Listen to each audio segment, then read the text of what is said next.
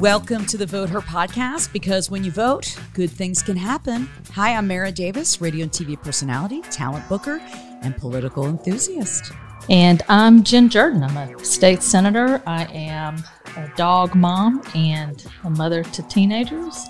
And right now, a suburban housewife. I like how you put dog mom before regular mom.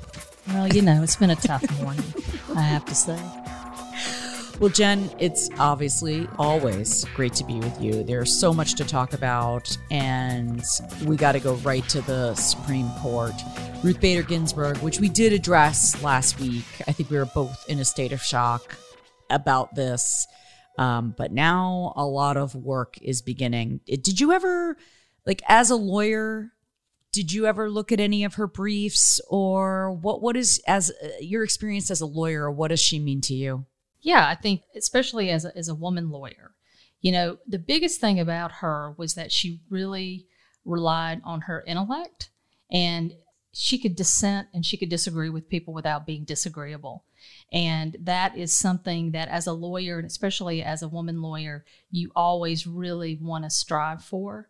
And what's great, and what I'll tell folks is, this is really kind of the dorky Jen lawyer thing, is that the Supreme Court actually records all of their oral arguments. And you can go back and hear Justice Ginsburg when she was a lawyer arguing some of the seminal cases when it comes to, you know, women's rights in this country. And it's just fascinating to hear her words and her argument, and just see how ahead of the time she really was. If you want to be a true professional, you will do something outside yourself, something to repair tears in your community. No doors should be closed to people willing to spend the hours of effort needed to make dreams come true. We are a nation made strong by people like you.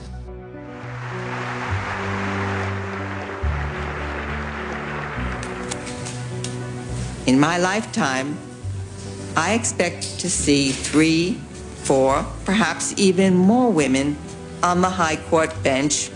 Women not shaped from the same mold, but of different complexions.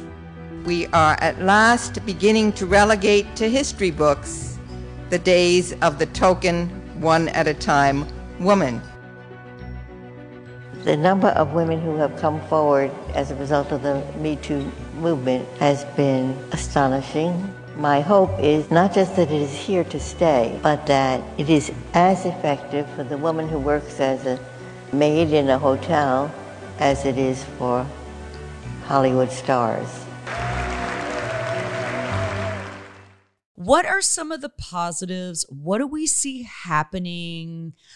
We know it's going to go through, right? Because this is this sort of, because I have been trying to talk myself into this. With the election, there's a very good chance that several Senate seats are going to flip blue. You've got Arizona, Maine. Those are pretty much, there's a couple of them that are sure things. So can we take comfort in that the Senate is very likely to flip? Yeah, and to be quite frank, whatever McConnell does may make that more likely. And so if there's a vote before, obviously the senators, the Republican senators who are in trouble will likely, get punished for it. And if he kind of holds out the vote, is that gonna really push people to get out and vote those folks out? So, there can be Democratic senators come in January. Another interesting thing when they're talking about what people's priorities are. And I saw a poll. I do follow Frank Luntz on Twitter, and he's a Republican pollster. And you see him a lot, like he's been on 60 Minutes, and he's always, pumping out these polls. And sidebar, thanks to everybody who tweeted us at Senator Jen and at Mara Davis to let us know you've been polled. We got a lot of feedback on that. But one of the polls said, Jen, that when it came to Catholics and what their priorities were, abortion was 13, where healthcare was more important, where the economy was more important. So I think so much of this is being put into a wedge issue here for people who are religious. So I think there is a difference between Catholics and evangelicals. Look, the number one thing that we need to be focused on is really the Affordable Care Act, because that is what is at stake. I know that we talk about our rights, and look, that is at play here, but that's always kind of been in the background, and we've always known that. But a more immediate impact of this choice is the ACA, the Affordable Care Act, being struck down, which is going to deprive a lot of people of health insurance. And not only that, but all of the people I know with pre-existing conditions. And now even more after COVID, because now we have all these people who've recovered who now have pre-existing conditions because of this awful virus. And so what's going to happen with them in terms of their health care? So that's what we need to be laser focused on. It's like, yeah, rights are absolutely important, don't get me wrong, but the most immediate harm, the one right in front of us, is a case that is going to be in front of the Supreme Court, I believe in October, where we have Republican attorney generals like Chris Carr and Republican governors like Brian Kemp trying to strike the ACA down. And that is what we need to try to prevent. Right. I want to play you this clip from The View. I am the number one super fan of The View. I know it's not healthy and everybody makes fun of me, but I do watch The View, and I think it's one of the most important political shows on TV, believe it or not. This is something that Joy Behar said that I thought really resonated. You know, I was thinking about the Supreme Court, because we've lost that battle. Now, I don't want to talk about the Republicans anymore. We've lost the battle. That doesn't mean we've lost the Senate. These are these states that are up for grabs: Colorado, Georgia, Iowa, Kansas, Maine, Montana, North Carolina, South Carolina, and Texas. Arizona, too. Votes, and Arizona, too, that's right. So those states could become Democratic, help the Democrats to win the Senate. And I also was thinking about, if you're a privileged person, as I am, I don't have to worry about the Supreme Court that much, because I'm white, because I'm postmenopausal, so I can't get pregnant, thank God. I happen to be straight, you know. I have money because I've been working on this View for so many years. I've accumulated some money, thank God, also. And I'm not an immigrant. I mean, I am a woman, but because I can't get pregnant, it doesn't affect me as much, thanks to Ruth Bader, who has basically fixed a lot of the stuff that hurt women of all colors. So you don't have to, it's for those people who are not privileged that we have to worry about. That is who you're voting for. It's like you wear the mask for someone else. And you want the Supreme Court to be a steady force in America for someone else, not for you, when you're privileged. This is really going to be interesting to see what happens. The other thing I wanted to bring up about the Supreme Court is Justice Alito and Justice Thomas are no spring chickens. I'm not killing them off like they tried to do with Ginsburg. And don't get on me for saying, oh, how dare you, because they were saying this about Ginsburg for years. But look, when someone's in their 70s, I'm not saying they're going to die, but I'm saying there may be a desire to retire. Right. Look, I mean, I think what we know is that that's even more of a reason to elect a Democratic president, to elect Joe Biden, and also to make sure that Democrats take over the Senate. Because if you have two more that possibly retire or step down from the court, I mean, that's like 5 picks that Donald Trump would get to the Supreme Court. One man, it just seems, it's unbelievable to me. So, you know, the deal is with the Supreme Court, the reason why it's kind of gone back and forth, and you'd get a Democratic president a pick, a Republican president would get a pick. The whole idea is that you want balance and you want the court not to go one way or the other, because really they're kind of the last resort for litigants in this country. And so at this point, because of the shenanigans of Republicans in terms of what they did with Merrick Garland, and now they're going to rush to fill this position, even though it's counter to everything they've said before, you know, we're going to have a Supreme Court that's really out of sync with the majority of Americans. And, you know, that's not how it was designed. That's not what people want. People want balance. People want fairness. And at the end of the day, if they don't think they're going to get it, it really delegitimizes the court. Well, this is why we're going to keep an eye on this over the next couple of weeks, because they're going to rush through these hearings. And I am still not convinced that they can pull it off in this short of time. But this is such a upside down, crazy town world that this is just all so weird. So we'll keep our eye on it. We'll keep our eye on Lisa Murkowski and Susan Collins, too, who have said they're not going to do it. They're not going to vote for it. Not that it matters, because they only have 2 and they needed 4. And then there's the issue of Captain Mark Kelly in Arizona. Right. And also Raphael Warnock here in Georgia, because they would be taking the place of an appointed senator. They would be sworn in immediately after winning the election. Right. And that's another conversation for another day. With this, Matt Lieberman, even though his poll numbers are dropping and Warnock's numbers are rising, I feel like the Democrats need to keep their eye on the one ball. Yeah, but it's incredibly hard. I mean, and I think we know that. One last thing, though, because we got to at least have a little bit of fun with the Supreme Court, if that's possible.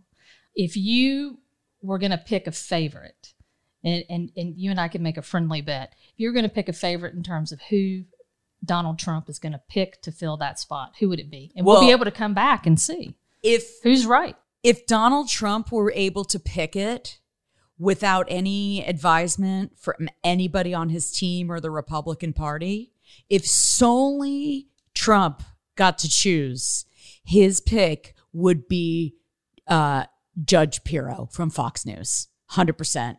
That is who he would choose. Judge Jeanine. All right. Well, then let's go back to the people who are actually competent and on the short list for the Supreme Court. Who do you think the pick's going to be? He's going to pick whoever's the hottest. See, that's wrong. Because then, Jen, this is where we are. He is being presented with all the briefs about each judge. Do you believe he's actually reading it? No, not from a legal perspective, but I'll tell you who I think it's going to be. Okay. And I don't think it's the favorite that everybody thinks it is. Okay. Everybody talks about Amy Coney Barrett. Coney Barrett. And she's kind of been top of mind for a lot of folks, and they've been focusing on her. I think it's going to be Judge Barbara Lagoa. And the reason I say that is because she is from Florida. Parents fled from Cuba. And she was a federal prosecutor in Miami. She kind of has all the bona fides with respect to that. She's young. And the number one state at stake is Florida. And who's he trying to get to vote for him? So I think that he's going to go for the easy choice, the choice that's going to be, that may actually benefit him in terms of the ballot box. But we'll Sidebar, she's really good looking. See, now you're going to try to win one way or the other. That's not fair. I'm just trying to figure out this man's mind, and that is what it comes down to. Listen, tweet me at Mara Davis, at Senator Jen, complain all day. That is what he's going to do. All right. Well, I think we're going to get to our guest.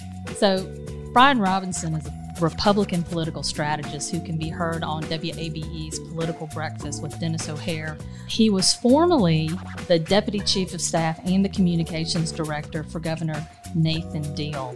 And so it'll be really interesting what he has to say.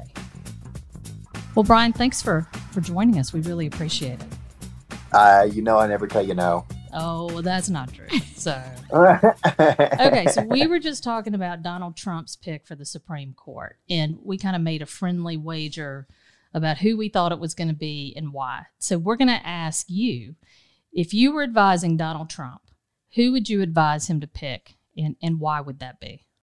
I would definitely go with the judge from Indiana, and it's because I think she poses the greatest risk for Democrats because they can't help themselves when dealing with evangelicals. There's just a distrust of evangelicals.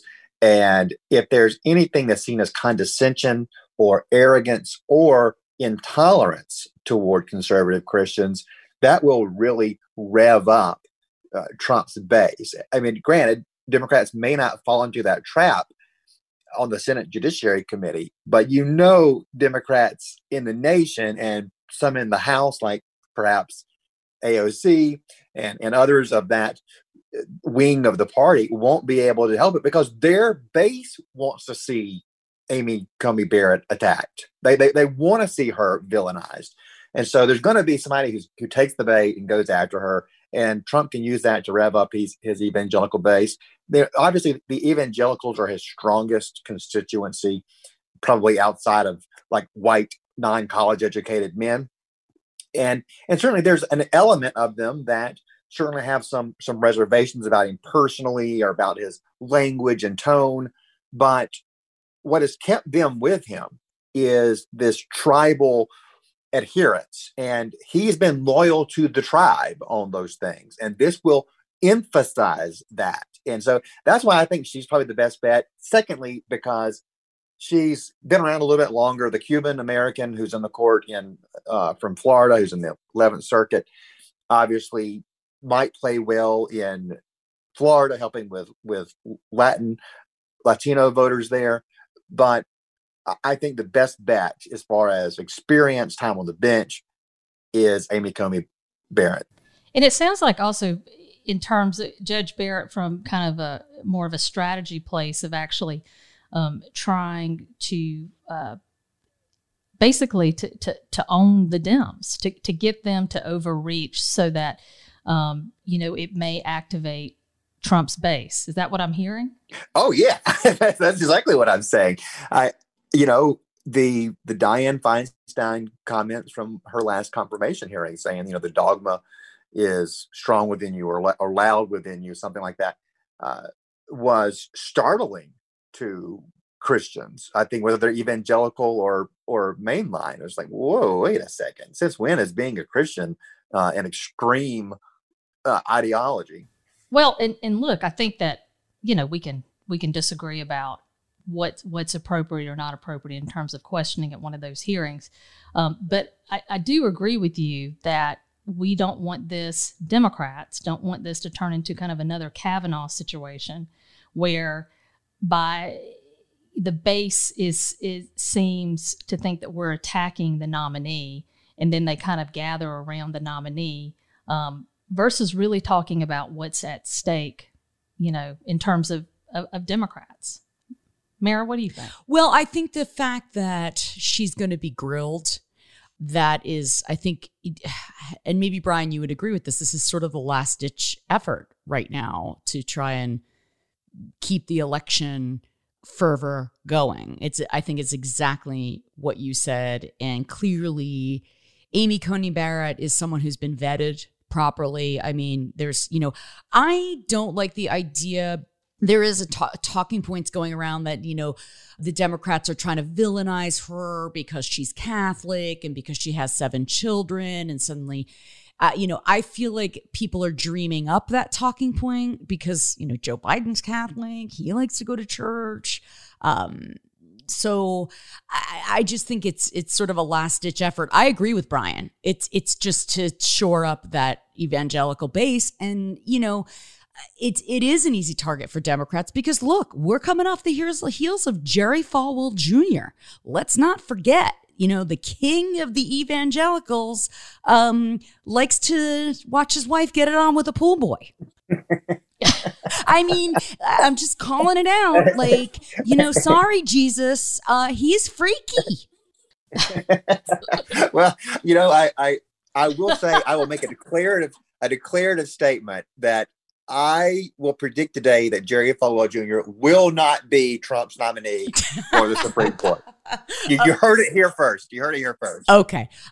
So I want to talk about political ads here since we're in the height of the political season and you being a Republican strategist.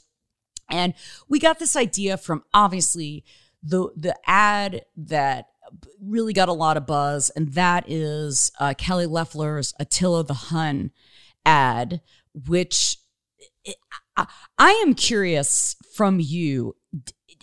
Are people really trying to get a buzz? We all know it was sort of ridiculous and dumb and not well produced, but it got a lot of buzz for a hot minute. So was it worth it?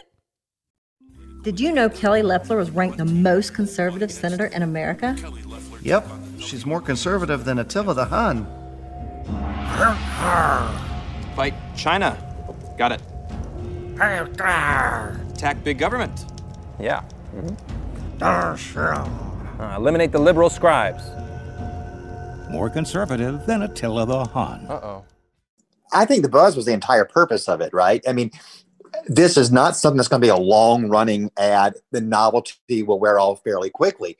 But let's look at what's happening right now. All of us who have a television set in Metro Atlanta are getting inundated every break with political commercials, no matter what station you're on. And they're talking about healthcare, and they're talking about the pandemic and law and order, you know, and they're all beginning to kind of sound alike and to blend in with each other.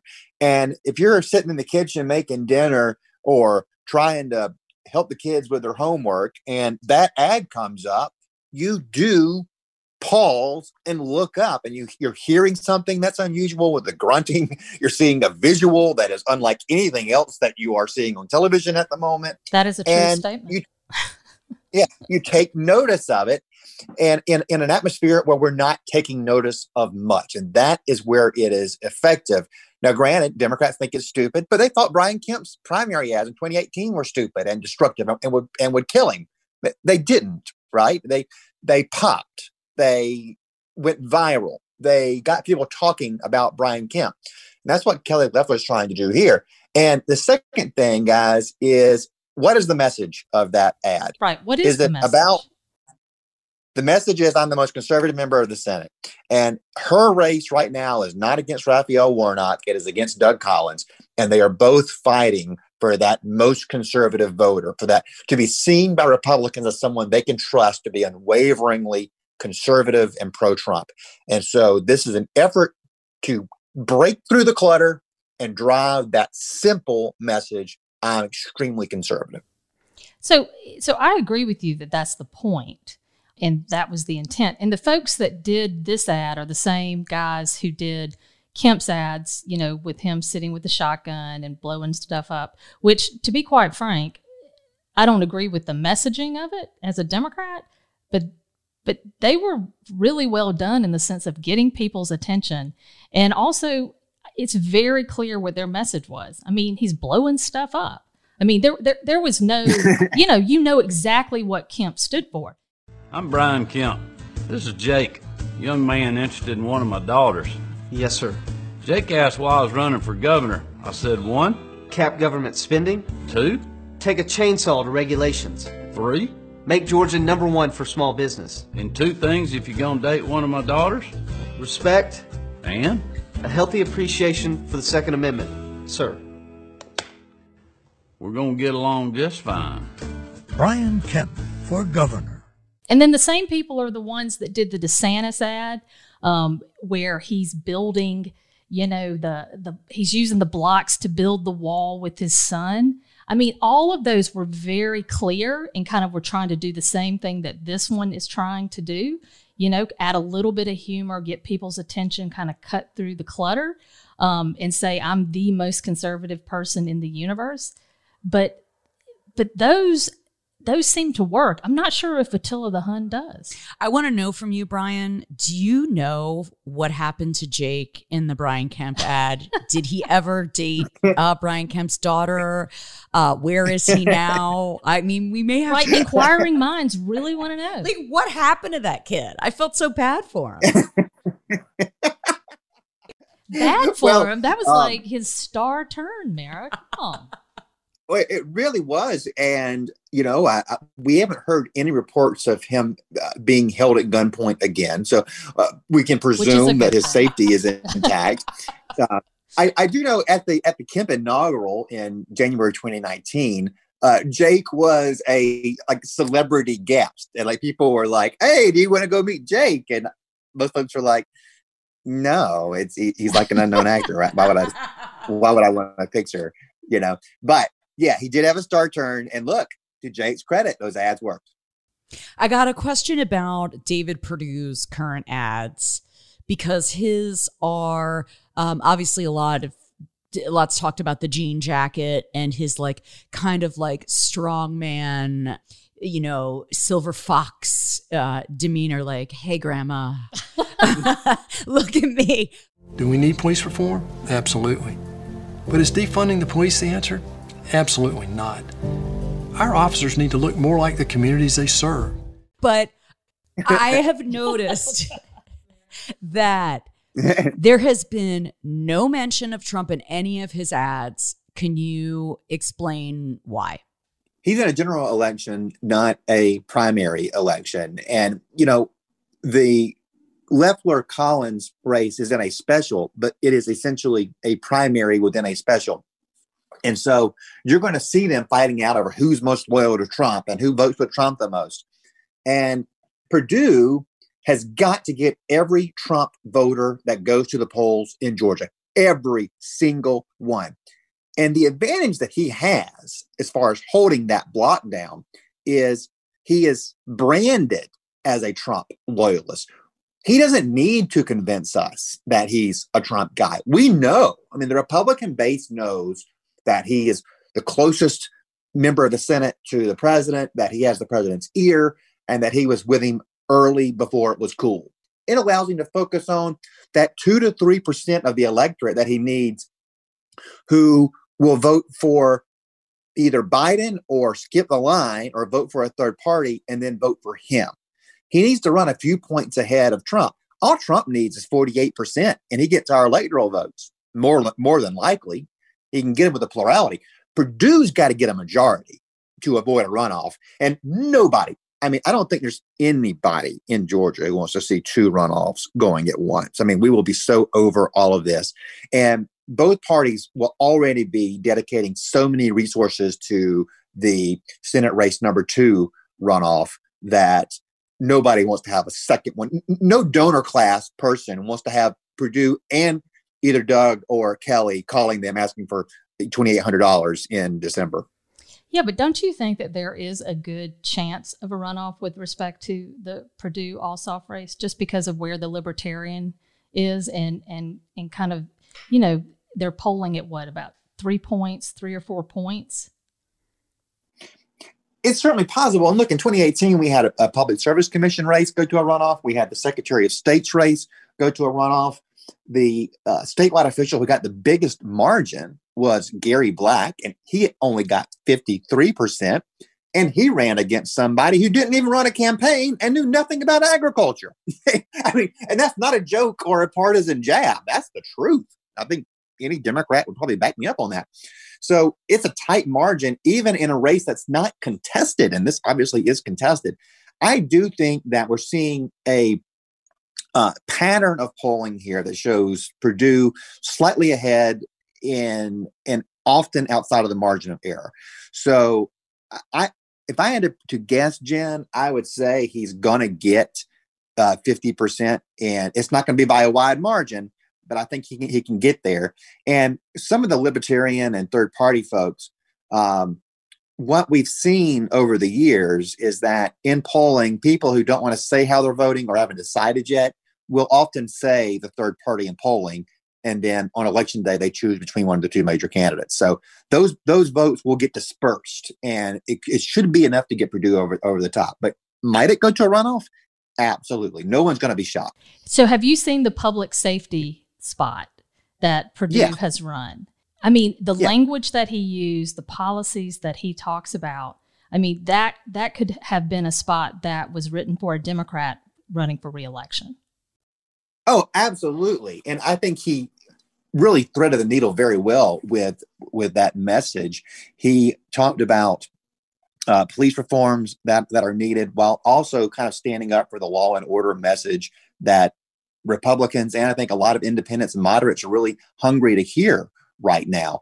So, you know, I agree. It's one of the few examples that we're seeing right now of a candidate who is making a play toward the middle, one that is driving a message that even Democrats would listen to. I agree with that because, like, for example, I have a family member who is a staunch Republican, will not vote for Trump, but I know he'll do Biden or third party, and then he will definitely vote for Perdue because he's a Republican. And that ad is very good because he talks so softly. What about me? Now I want to look at me. Come visit me on Sea Island. I am so relatable. Real police reform will make all of our neighborhoods safer and ensure justice for all. We need to put politics aside and get this done. I'm David Perdue, and I approve this message. I want to go to Jon Ossoff for a minute because I think his approach has been really, really different. I think he's had some ads where, talking about his wife being a doctor, how she had, COVID. Do you think he's doing a good job connecting to people? I never underestimate Jon Ossoff. I live in the 6th Congressional District where he ran in 2017, and I was just floored by the juggernaut that he created in a very short period of time. I mean, I've never seen anybody raise money the way that he did and continues to do in this race. And, I saw the appeal that he had. And certainly one of the most important constituencies here in this election is going to be college-educated white women. And we saw in the 6th district where they found him an attractive candidate. So, yeah, I don't underestimate him. He is a good candidate. He drives a message on TV very well. He presents well, and that's why I say a runoff isn't out of the question. I don't think it will happen. I think the Perdue people are running a really good campaign, but so is Ossoff. We can't afford Jon Ossoff. My kids are like, how much does he cost? There are a couple more ads that are I got such a kick out of. And Jen brought this one up, the Joni Ernst pig balls one. I'm Joni Ernst. I grew up castrating hogs on an Iowa farm. So when I get to Washington, I'll know how to cut pork. Joni Ernst, mother, soldier, conservative. My parents taught us to live within our means. It's time to force Washington to do the same. Yeah. Which that was also done by the people who produced the Attila spot, I think. Isn't that right, Brian? Oh, really? I didn't know that. I think it is. The guys out of Florida who did that. Keith Thompson? Maybe that's the guy's name. But I think he did that too. But it kind of comes across. You're right. It cuts through kind of the fog of, law and order or healthcare or whatever these kind of, high dollar messages are. And it kind of just gets right down to it and tells you who the person is that's running. Yeah. And in Joni Ernst's case, that was a tight race 6 years ago in Iowa. She's on another tight race right now, and it's neck and neck up there. And you know what those ads do? They break through the clutter. You take notice. They go viral. They're interesting. And in that particular case, you're talking about an overwhelmingly rural state, very different than Georgia. I mean, even though we have a large ag community in many rural counties, most Georgians live in metro Atlanta now. So we are fundamentally different. And what that ad said to people is, I'm one of you. Right. I'm not some fancy elite. I go and just do the hard work every day, just like you do. Which is why I'm not sure if the Attila the Hun gets you there, because I'm not sure I feel Loeffler's I'm one of you when you've got the grunting Hun on television. But I guess we may have to agree to disagree. That's another question for you, Brian. Is Kelly Loeffler an actual human being? Or was she? Y'all gonna get me in trouble. Y'all just try to get you in trouble. Or was she constructed by? Because that to me is I'm the most confused about her there, because she was put there to connect to suburban women and have a real connection with women, and I'm not feeling that from her. I mean. And admittedly, I'm not a conservative woman, but I can see ways that I could connect to Nikki Haley, sort of. I could see other women that are Republican women that I could connect to, but I don't understand it with her. Well, I mean, look, the art of politics is is a trade craft, right? And it does take time to learn it.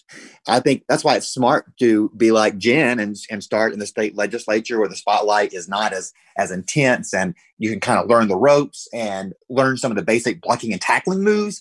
And Loeffler got thrown into her first ever political office at the highest level that there is really outside of the presidency of the United States.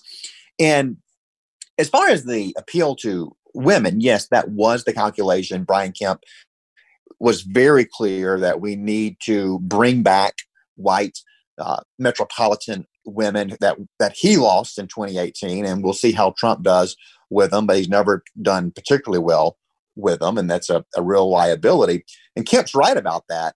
But the strategy and the theory only works in a certain vacuum. And that vacuum would be a one-on-one race against a Democrat in a general election. And that's not what we have. We have a special election that's got 20 plus people in it. And she's got a major challenger in Doug Collins, who came into the race with a lot of respect from Republicans and a great high profile relationship with the president. He was one of the major defenders during the impeachment and on the Judiciary Committee. So she was thrown into a situation where she could not run that playbook. I mean, she had to go win a primary. And I think after the special, when we get into the runoff, if she's the nominee, I think we're going to see her talking about different topics. She's not going to say, I was just kidding, I'm not really that conservative. She's not going to do that. She's going to talk about different things. She's going to talk about her business experience. She's going to talk about fixing the budget, fixing healthcare. It's going to be much more of a pragmatic approach where the original theory can come into play. Okay. But don't you feel like it's a little bit like an episode of The Bachelor between these two? I mean, now you've got people stumping for Collins. Matt Gaetz was in town saying, hey, it's only because she gave $50 million to the Trump campaign. I mean, this is like Republican on Republican crime. Yeah. Oh, it is. It is. And it has certainly just driven a huge dividing line through the party.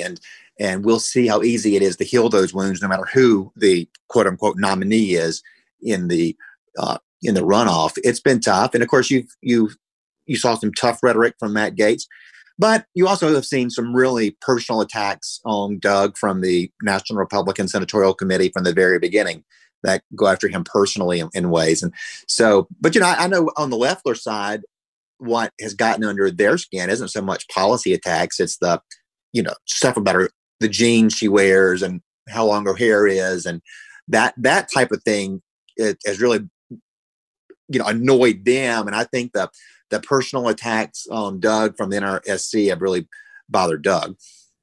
I think it's nasty on both ends when it comes to that. I think it's really tricky when you're a female running for office. You are scrutinized by what you wear and how you present yourself. And I do think it's harder for a woman in that way.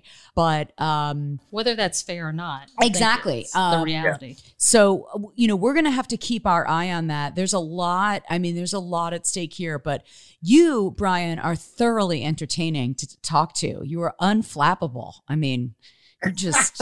He's a pro. He's an absolute pro. What a great guest. What is the best political spot running right now? I think one ad that's up right now that's easy to just prove and push back, and that kind of hurts your credibility, is the Ossoff ad saying that Perdue is a pirate of the pandemic, and he used insider knowledge from the Senate to make money in the stock market. He wasn't even in the hearing that they cited in the ad, and he bought Delta stock that day, which goes to show he wasn't cashing in on what was coming. He was just making big stock trades, which any person of his wealth does fairly regularly. There was no stock dump by him that day. That would be something that would raise eyebrows.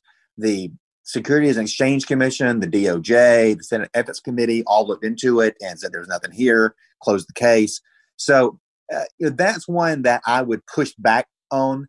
And look, I am a Republican, so I'm going to be biased in this. And then you got Lucy McBath on healthcare saying that Karen Handel cut CDC funding. She didn't. That's not true. She said she was for gutting healthcare. There's nothing that backs up that argument in Karen's voting record or in her rhetoric. So those are two. Can't you go both ways? I mean, because it's like, I love the Ossoff ads where it's like, Al Jazeera is a terrorist organization. Right. I mean, we're being a little high and mighty here. Right. I mean, come on. It's like, I mean, Ossoff's come out and said he's not for defund the police. And there's these ads running that says, John Ossoff wants to defund the police. I mean, it's just kind of this back and forth is what's so kind of ridiculous. I mean, and I think it does play into people's not wanting, I mean, they just don't believe it, right? Like they start to kind of just disengage and hate the process. And a lot of times start to really dislike the people that are running, even though they're human beings. I mean, I think that's what we forget a lot of the time is that people that are running for office are human beings. They've got feelings, you know. I wonder about Kelly Loeffler. Well, Mara, come on. But I understand what you're saying. I do. Well, these are really great points. Brian, I hope you'll be willing to come on this show again. This is the first time you and I have talked. I hope I didn't burn this friendship between you and Jen. I've had fun. So we can hear you on the great Political Breakfast with my friend Dennis O'Hare. Yes. And new episodes every Friday. And on virtually any platform in Atlanta, I'm on there at some juncture. Right. You're on Political Rewind a lot. I am. I'm on that a lot too. With Jen, which is always fun. That's how I got to know Jen, actually. Yeah. No, it's podcasts are good. It's how we all come together. So yeah, this has been great. You've opened our eyes to a lot of stuff, and I'm sure the ads will get crazier, and I'm sure we'll be reaching out again to get your perspective, Brian. Thank you so much. Thank you guys. I enjoyed it. Well, that was a great conversation with Brian, who is really a riot. What a great guest. I learned. I joked. I hope I made him squirm, maybe. I think I made Jen squirm a little bit too. Probably. Okay. But what we talked about a lot was the current jungle primary for Georgia U.S. Senator. And Jen, can you please explain what this actually means? So we were talking about Loeffler and Collins, and, you know, I think Brian was really doing a good job of saying why Loeffler's having to approach this almost like a primary within a general.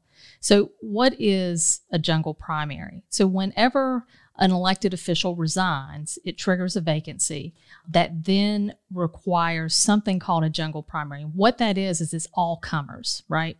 So what we're used to are the political parties having a primary, and then one Democrat and one Republican will emerge from that, and then they'll face each other, right? So there'll just be two people on the ballot, sometimes three if the Libertarian candidate can make it over. The issue with a jungle primary is anybody can jump in. Anybody can add their name as long as they pay the qualifying fee. What is that fee? It's actually pretty steep for U.S. Senate. I think it's over $5,000. Okay. Which makes you wonder what's going on here, why there are so many people who just had a random $5K to lay down. But that's for another.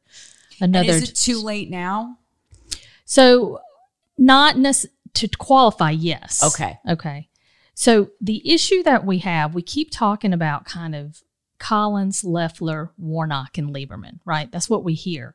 The real issue is that we have, I think, about 21 candidates that are listed under this kind of U.S. Senate race.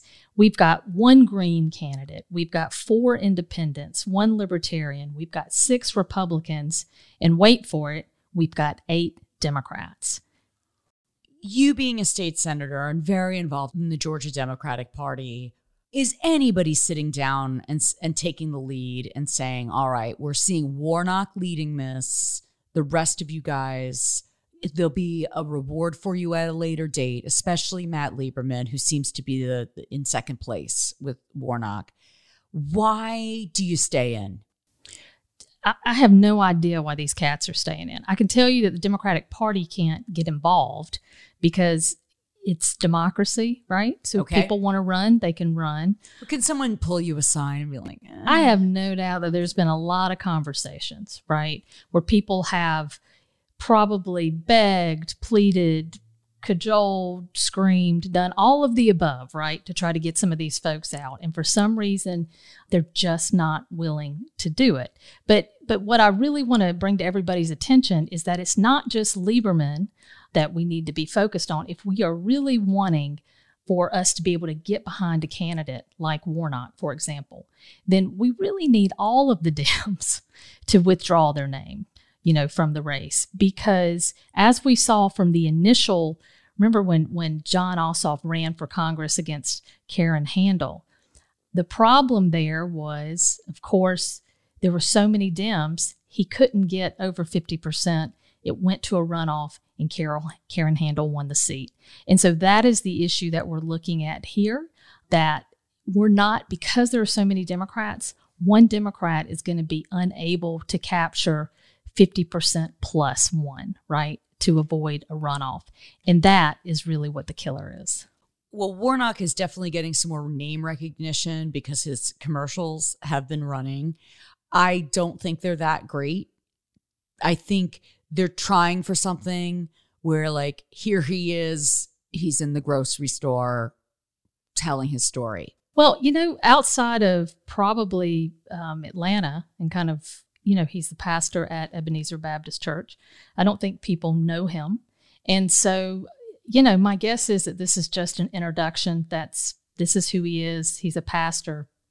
He's a good guy, right? That's kind of really what they're trying to say.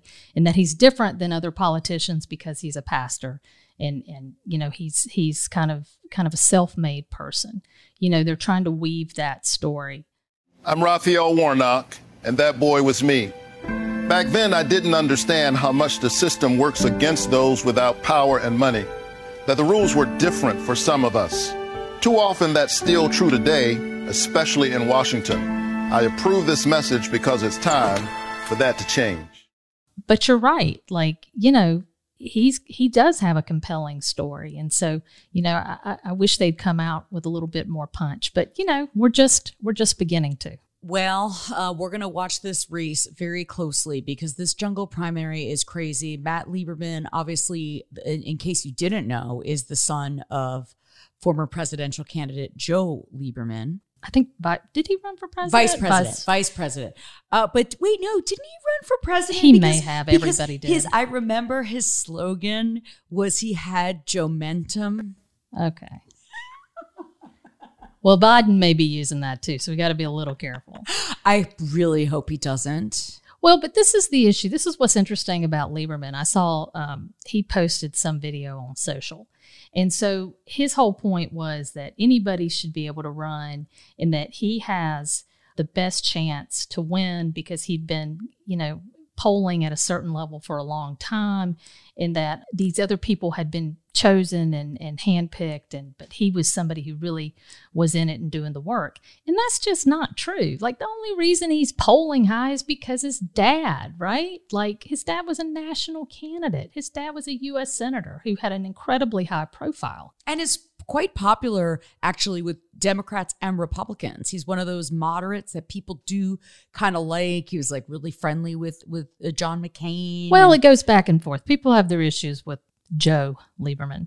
Right. But the issue is this. A lot of times in these polls, especially these initial polls, people go for the name that they recognize, right? They don't know anything about the candidate, but they're like, oh, Lieberman, that sounds familiar, so I'm going to go with that person. So, but the whole idea that Matt Lieberman has been on the ground doing the work and he's the guy from a public policy standpoint to represent us in the U.S. Senate just doesn't hold water. I mean, there's a reason he's polling so high, but it really doesn't have anything necessarily to do with him. All right. So listen, Matt, drop out.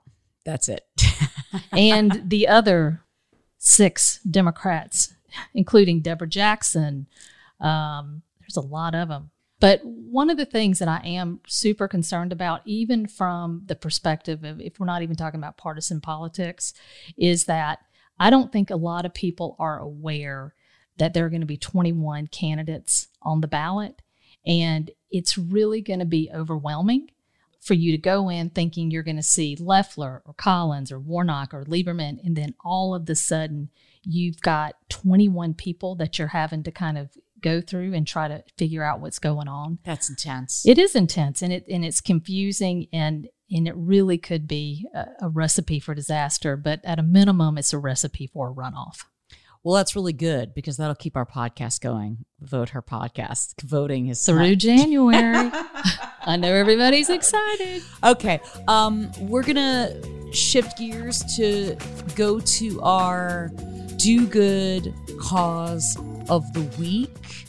And we wanted to give focus to an amazing ad since we've been talking about political ads throughout this episode.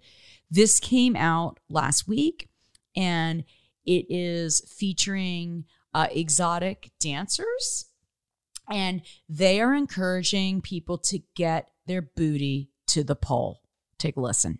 Get your booty to the pole, get your booty to the pole, get your booty to the pole, get your booty to the pole, yeah. Did we get your attention? Good. So, you really not gonna vote? You know it's more than just the president on the ballot, right? Check it. A district attorney decides who to prosecute, including whether or not to go after dirty cops. Do you know who elects the DA? We do. But you don't want to vote. Can't make it rain if you locked up on some bullshit. Want trades and coding taught in our schools? Then vote for the school boards that will prepare us for the job market. Want to end cash bail? Well, then vote for the sheriffs and county officials that feel the same way you do. But you talking about, they gonna pick who they gonna pick, shawty. Ferguson just elected their first black mayor. You know how that happened? It's clear Black lives don't matter to some of our current elected officials. If they matter to you, then don't let other people decide who's gonna run your community. Get your booty to the poll. Get your booty to the poll. Get your booty to the poll. Get your vote, yeah, vote, stretch. For information on how and where to vote, as well as resources to find out who's running where you live, go to getyourbootytothepoll.com. Well, I sent here's what's funny. I sent this to Jen, and I could feel her blushing through our direct message. But then later on that day, you did tweet it out. So you like this. So look, this is the deal. And because this is radio, you have to, the visuals in this ad are what is so striking. However, and what really gets people's attention on social media. But for the people who just listen to it, it's the message. Because what folks need to understand is they've got to vote, and they've got to vote at every single level. The prosecutors make the decisions in terms of who they prosecute, right? What happens with the grand juries, all these things that are kind of bubbling up that everybody has so many concerns about, it really is on us to vote. And as these ladies so eloquently put it, to get your booty to the poll. I mean, and we see their booties, and they're beautiful booties. And the people that put this together, by the way, there's a website called getyourbootytothepoll.com. Angela Gomez directed it, and the producer is Paul Fox.